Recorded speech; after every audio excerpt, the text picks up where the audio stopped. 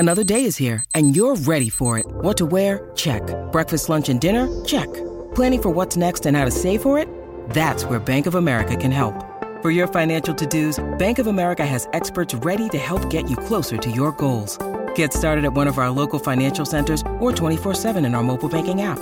Find a location near you at bankofamerica.com/talktous. What would you like the power to do? Mobile banking requires downloading the app and is only available for select devices. Message and data rates may apply. Bank of America N.A., member FDIC.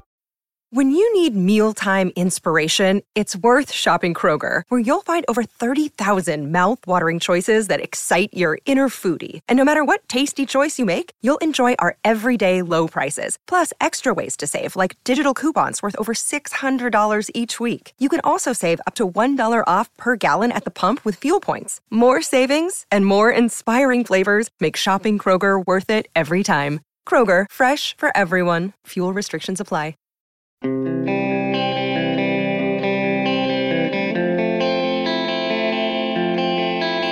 This is not, and it's not going to become, a make or break year for Mike Sullivan. I can say that with immense confidence.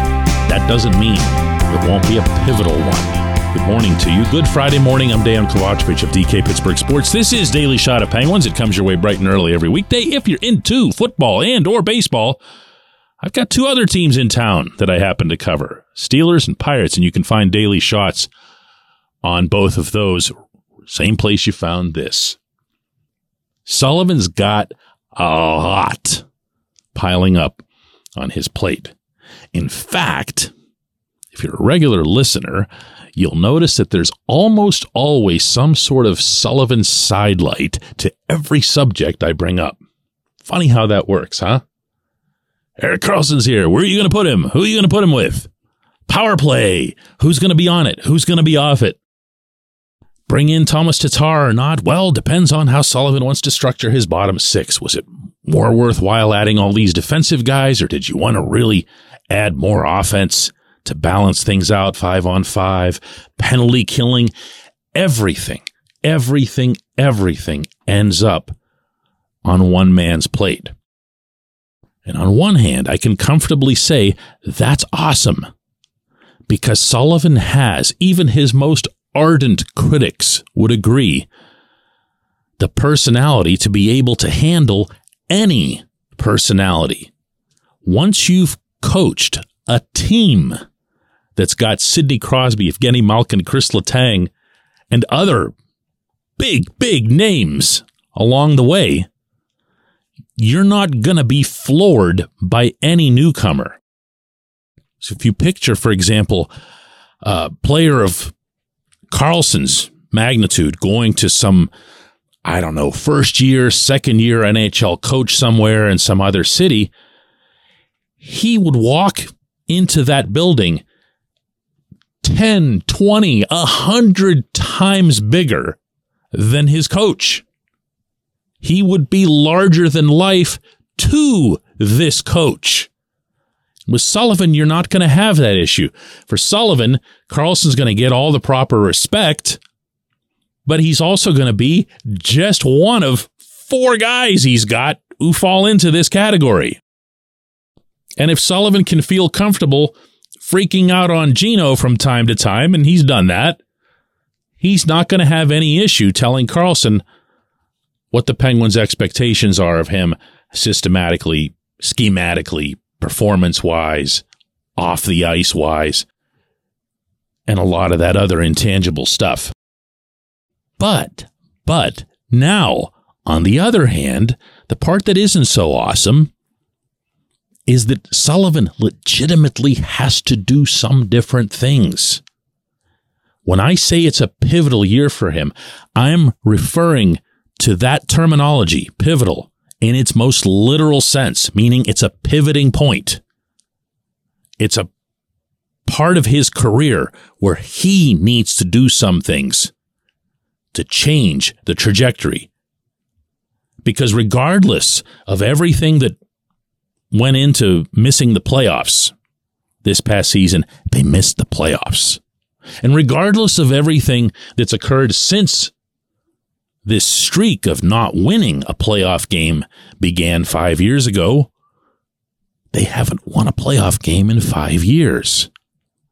And no one with a sane mind could look at this roster, particularly the top of it, and say, man, that's just not a playoff team, or that's not a team that could ever win a playoff round against somebody, or couldn't have pulled off a Game 7 upset, or couldn't have held on to a 3-1 series lead, regardless of all the goaltenders collapsing around them. A lot of eyes, maybe most eyes, will be on Sullivan once this camp starts in mid-September. Once you see the first alignments, whether it's 5-on-5, power play, PK, whatever you have. How about the goaltending? Sullivan's put himself in the line of fire even at that position, because everyone, including Sully himself, have acknowledged that the head coach's support for this, talk about pivotal, player is the reason he's still here, the reason that Jari signed the 5-year contract. So if Jari doesn't keep himself in the type of shape that's necessary to maintain his injury, do you think that more people will point to Jari or to the strength and conditioning staff or to the athletic trainers? No, we're going to point to the head coach. No one's going to blame Kyle Dubas, and I'm not so sure they should. Dubas knew he had a head coach here who carried a lot of weight with management, meaning Fenway Sports Group. He gets a lot of love from those guys. Dubas knew that. He also knew that Sullivan's won 2 more cups than he has. He's going to listen to the guy. He's going to take the recommendation of the existing head coach when it comes to something as important as who your goaltender is going to be for the next half decade. And that goes double when it's crunch time, because if you'll recall, Dubas came here not long before Jari could have just walked through free agency, and the Penguins would have been looking through a whole pile of Magnus Hellberg to try to get help. Sully. You can make a whole checklist of things that are important to this coming season, and they're all going to be connected, even if it's just peripherally, to Sullivan, and he's going to have to rise up. He's going to have to be better than he's been over the past 5 years.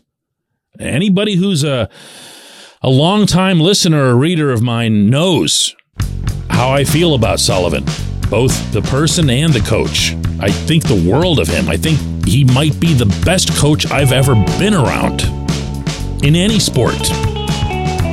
But he's got another level to his game, and he's got to hit it. When we come back, J1Q.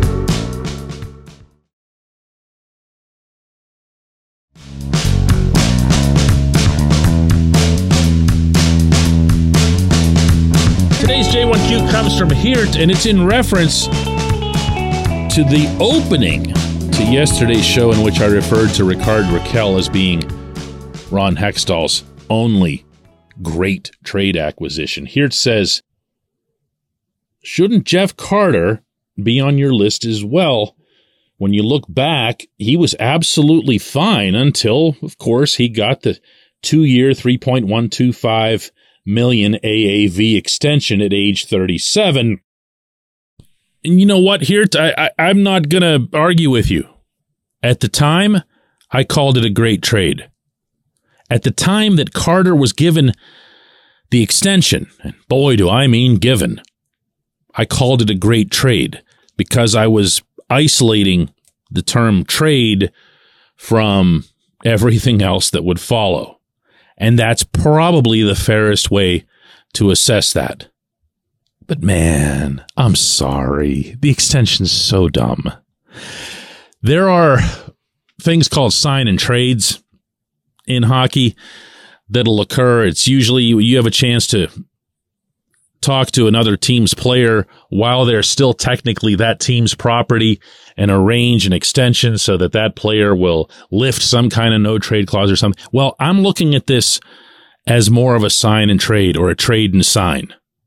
And I know that's not fair. The initial trade in which Carter was acquired from the Kings for a second rounder, and Carter came here and was nothing less than the Penguins' best forward for the remainder of the regular season and then into the playoffs against the Islanders. Scored some massive goals in that series, was a man among boys on most of those shifts. Easy to forget now, but still real. And then Carter continued to be a good player the following season, and then he signed the contract. And I don't know if that was where he checked out.